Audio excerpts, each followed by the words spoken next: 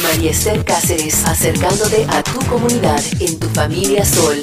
El árbol que usted tiene cerca de su casa o tal vez en casa, ¿recibe la atención, el cuidado necesario? ¿Está consciente que tener un árbol no es tener un objeto, sino toda una unidad de vida que alberga diversos ecosistemas? Sobre esto y más vamos a conversar con Andrés Ovalle.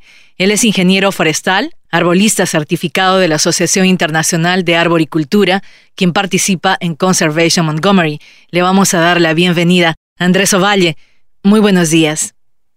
Buenos días, María Esther. Muchas gracias por tu invitación. Feliz de estar aquí contigo y hablar un poco de lo que hacemos. Andrés, usted es de Chile. Así es, de Chile, nacido y criado en la ciudad capital de Santiago, que hace aproximadamente unos 5 o 6 años ya radicado en Estados Unidos. Y cuéntenos un poco sobre usted y su carrera, brevemente. Bueno, yo estudié ingeniería forestal en la Universidad de Chile y acá en Estados Unidos me certifiqué como arbolista de la Asociación Internacional de Arboricultura y he desarrollado una carrera ya casi de 20 años relacionada con el medio ambiente y principalmente con el cuidado, manejo de árboles y la educación ambiental. Y antes de pasar a la arboricultura misma, hablemos de la educación ambiental. ¿Cuán importante es para el desarrollo de las comunidades?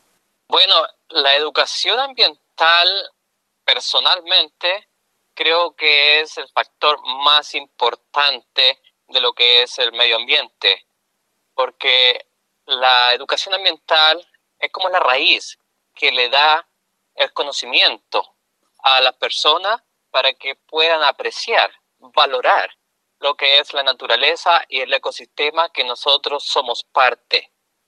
Lamentablemente nos hemos ido como un poco separando de la naturaleza y es así como alguna gente ha perdido como ese conocimiento, ese valor, esa apreciación de que nosotros somos parte de ella, no estamos separados de la naturaleza. Entonces la educación ambiental yo creo que es el rol más importante y que debe ser reforzada mucho más en los niños pequeños y en las escuelas.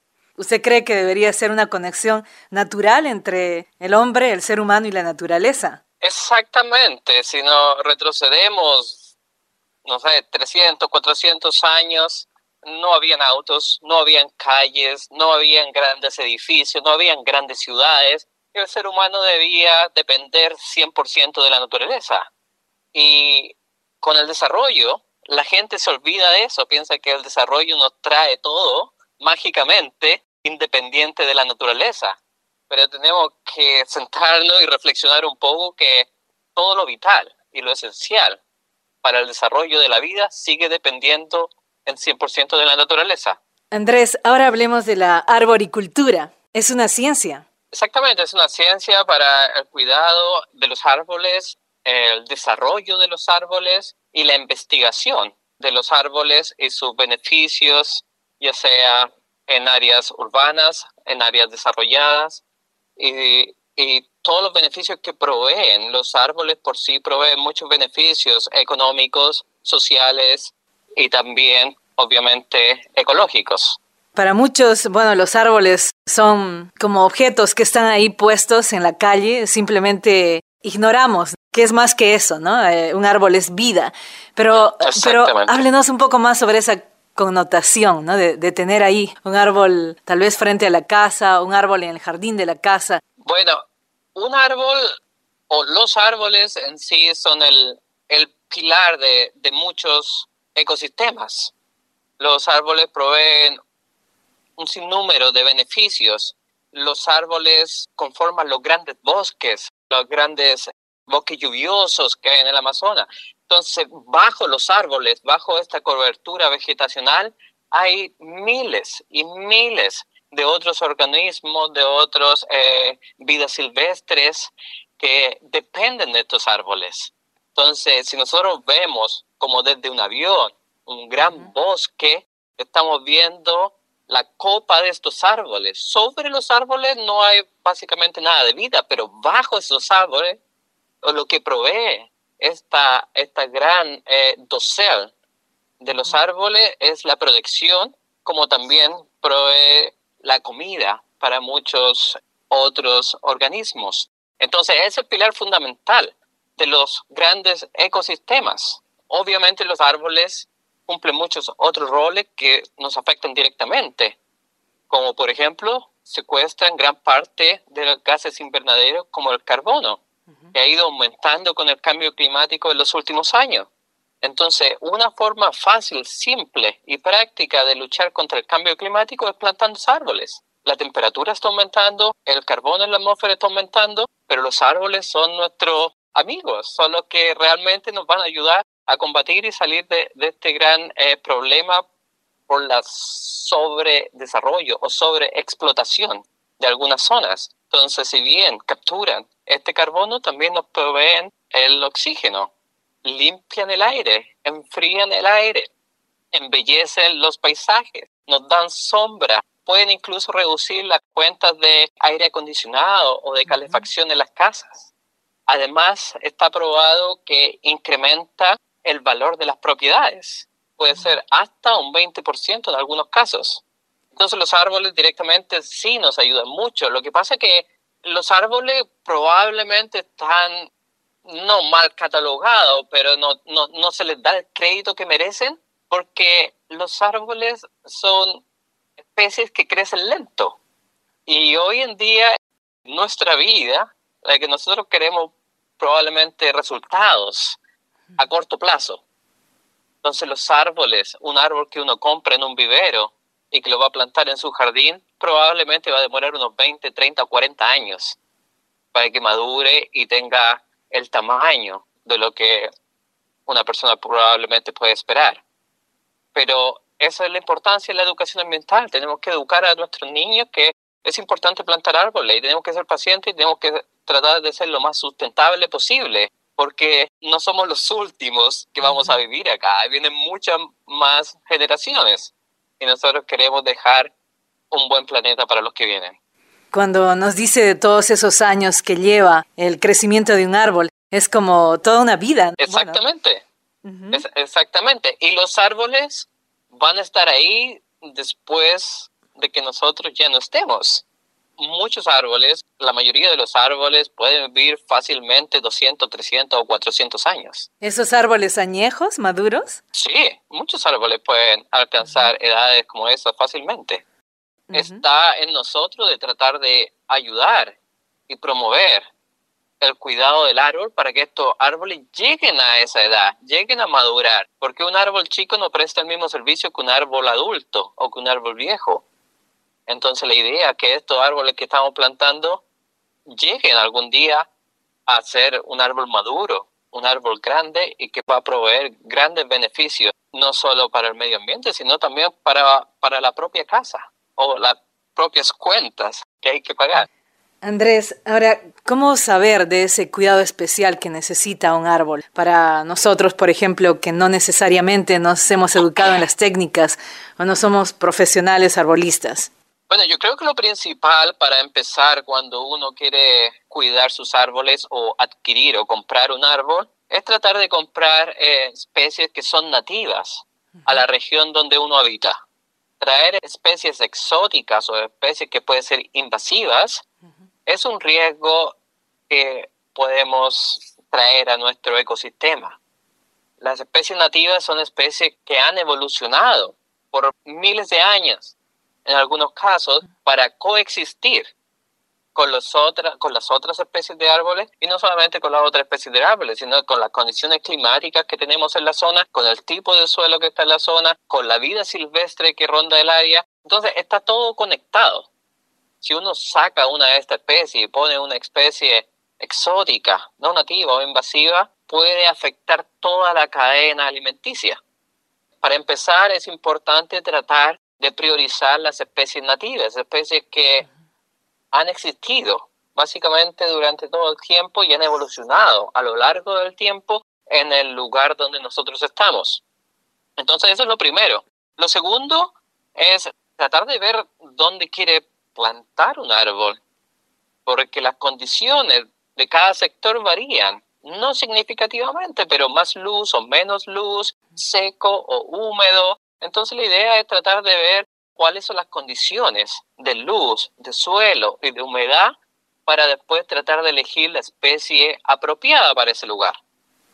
Una vez que tenemos el árbol ya plantado, hay cuidados básicos que se pueden hacer para ayudar al árbol, para que crezca, para que sea sano, para que sea vigoroso y para que pueda madurar y llegar a ser un adulto que va a proveer grandes servicios para el ecosistema. Hay muchas prácticas que se hacen mal y una de las más comunes es cuando aplican mulch en la base del árbol. ¿Qué es lo que se hace mal? Normalmente se hace como un volcán de mulch.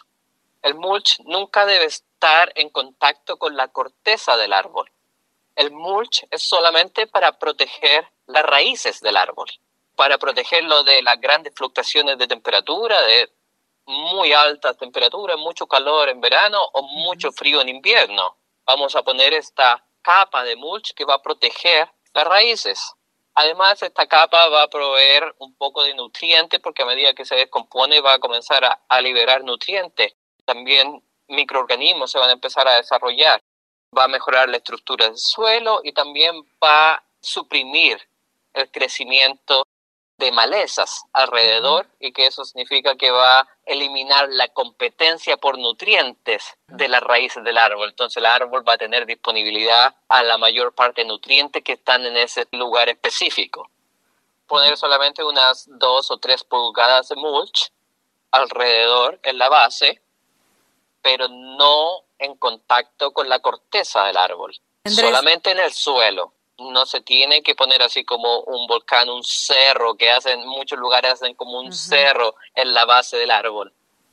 Eso trae problemas porque la corteza no es una parte del árbol que debe estar enterrada.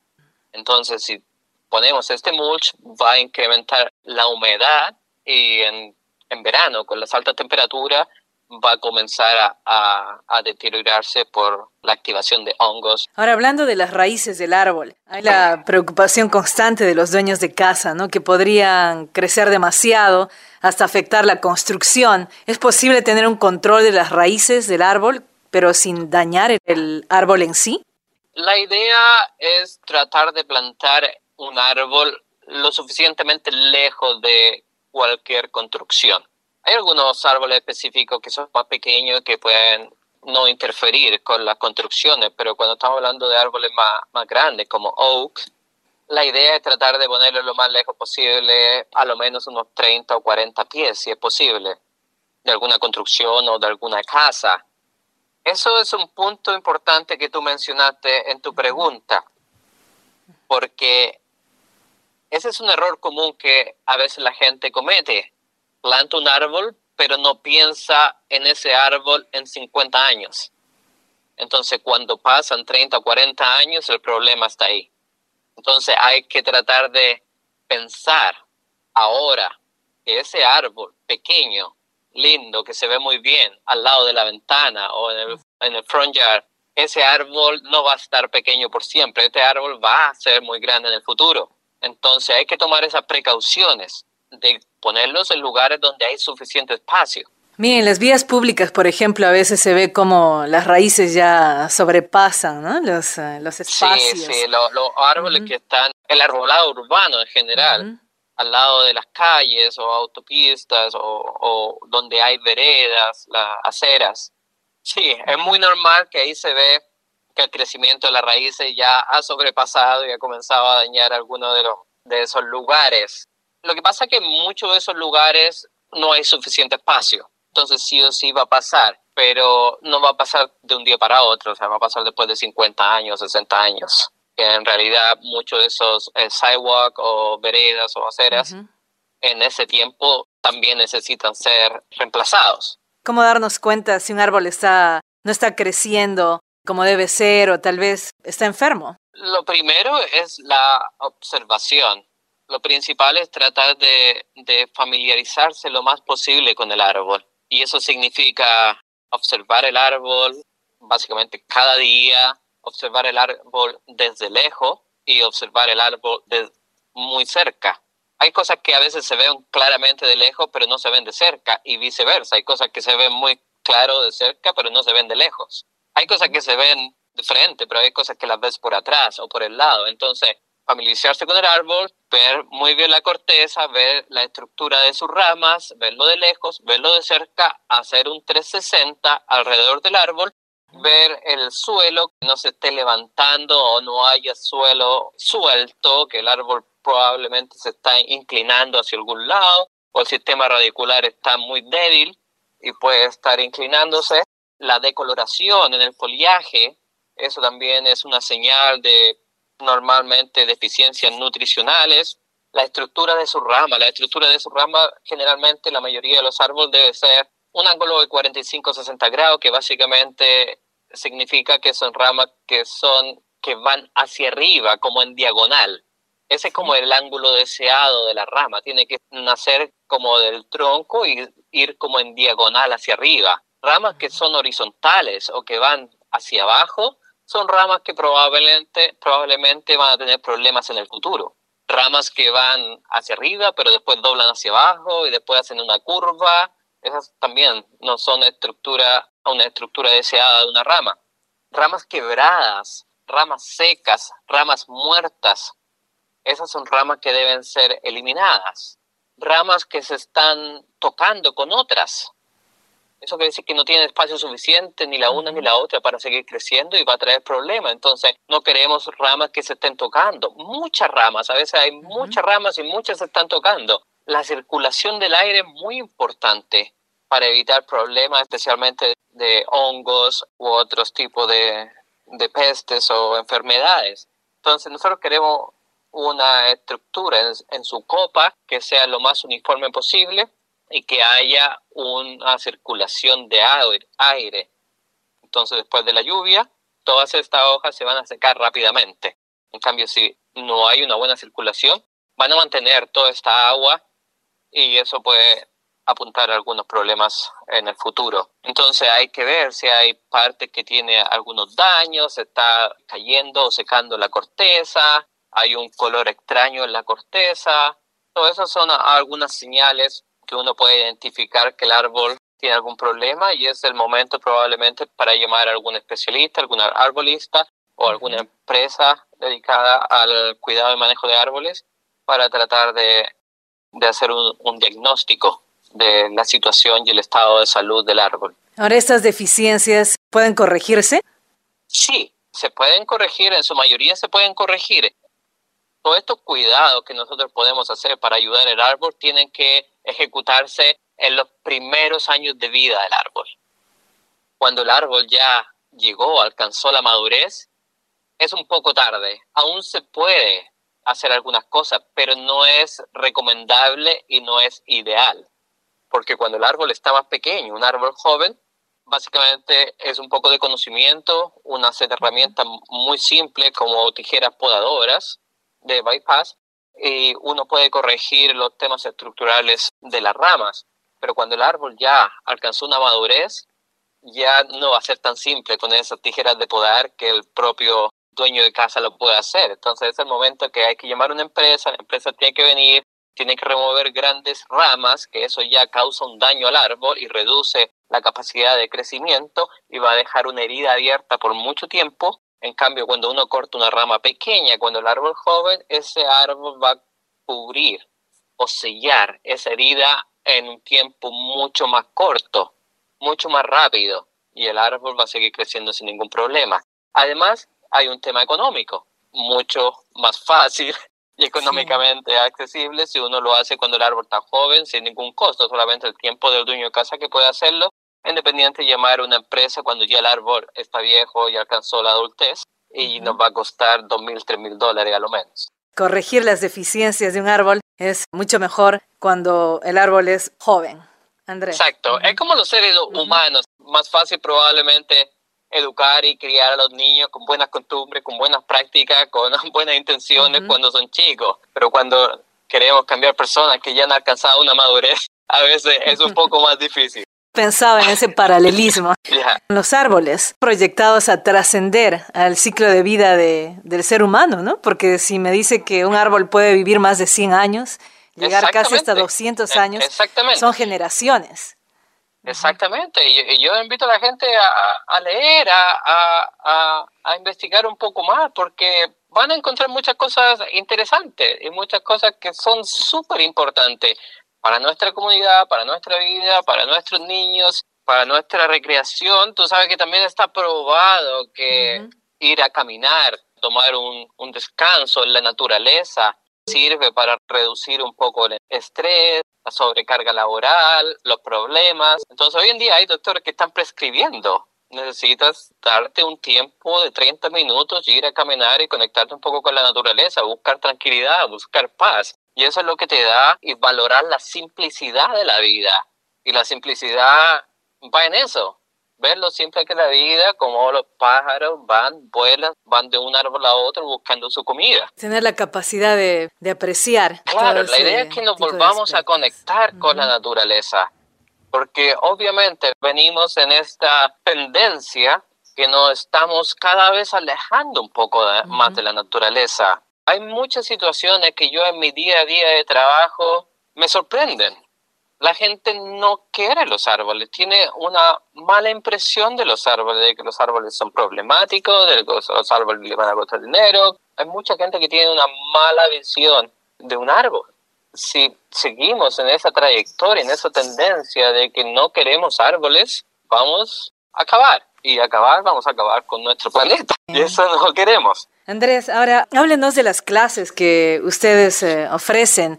¿En qué época del año ofrecen y cómo prepararnos? Estoy segura que puede interesar este tipo de clases que ustedes ofrecen. Por supuesto, muy importante este tipo de clases porque hay mucha gente que tiene buenas intenciones de cuidar un árbol, de hacer cosas para que el árbol esté en buenas condiciones, pero lamentablemente a veces esa persona tiene las intenciones pero no tiene el conocimiento. Entonces, en vez de ayudarlo, terminan afectándolo o dañándolo, sin querer queriendo, podríamos decir. Entonces, es muy importante tratar de informarse, tratar de investigar un poco del tipo de árbol que uno tiene y las condiciones donde crece, los hábitos de crecimiento que tiene, los cuidados, la susceptibilidad a pestes y enfermedades. Todo eso es bueno saber. Entonces es muy bueno saber el tipo de árbol, el nombre específico de esa especie y cuáles son las características de esa especie. Las clases en Conservation Montgomery ofrecemos clases 2 veces al año. Son en primavera y en otoño. Conservation Montgomery es una organización que fue creada hace 12 años y que ya hace 9 años está ofreciendo este tipo de programas o talleres de educación de cuidado de árbol en casa. 9 años haciendo esto, tratando de ayudar a las personas y a los propietarios en Montgomery County. Tenemos otro arbolista también en Conservation Montgomery. Entonces hacemos como 10 clases y cada clase representa un vecindario, una comunidad. Entonces podemos decir que al año vamos a dar estas charlas y estos talleres casi 20 comunidades. Lo importante es que probablemente la gente pueda visitar nuestra página conservationmontgomery.org. Ahí pueden encontrar gran parte de la información que yo estoy hablando en este momento. Además, en la página de inicio, en la parte de arriba derecha, sale un pequeño banner que dice en español. Y esa es la página de bienvenida que está totalmente en español. Y esa página tiene el link directo para nuestro programa que se llama Home Tree Care 101, clase de cuidado del árbol 101. Tiene toda la información también en español. Ofrecemos las clases en español que puede ser 100% en español, si la comunidad o los vecinos que se organizaron la quieren de esa manera, o puede ser también bilingüe. Entonces la idea es que tratar de motivar y promover este tipo de programa y tratar de que la comunidad latina se interese un poco más sobre el tema ecológico, el tema de cuidado de los árboles. Con Conservation Montgomery nosotros estamos más que felices de tratar de ayudar con esto en las distintas comunidades del condado. Pero no solamente el condado de Montgomery tiene este programa, hay otros programas en distintos condados que también ofrecen algo similar. O por ejemplo, Montgomery County tiene el Tree Montgomery, que es un programa que te da árboles gratis para plantarlos en tu propiedad. De hecho, los plantan, no te los dan así, tú tienes que plantarlos. Los plantan y Howard County también tiene un programa similar a eso. Entonces, hay un impulso como una campaña importante para tratar de promover la plantación de árboles, especialmente en área privada, porque, por ejemplo, en Montgomery County, aproximadamente el 85% del dosel, la cubierta vegetacional arbórea del condado, está en propiedad privada. Entonces, si bien el gobierno en sí puede tomar determinaciones sin preguntar a nadie, pero solamente representa un 15% del área. Entonces, sin duda, hay que hacer un esfuerzo para tratar de trabajar para plantar árboles en propiedad privada. Prácticamente el 85% de los árboles están bajo el cuidado de los dueños de casa, Andrés. Exacto, y nosotros queremos que esos dueños de casa tengan la información necesaria para garantizar de que esos árboles van a estar en buenas condiciones o esos árboles jóvenes van a llegar a ser un árbol maduro en el futuro. Y Andrés Ovalle, ingeniero forestal, arbolista certificado de la Asociación Internacional de Arboricultura, quien trabaja para Conservation Montgomery y otras 2 organizaciones en Prince George's y también en Howard County. Muchas gracias por su participación en el show comunitario. No, gracias a ti, María Esther. Saludo a todas las personas que están escuchando y feliz de volver otro día y seguir conversando sobre estos temas tan importantes. María Esther Cáceres en Tu Familia Sol por el Sol 107.9.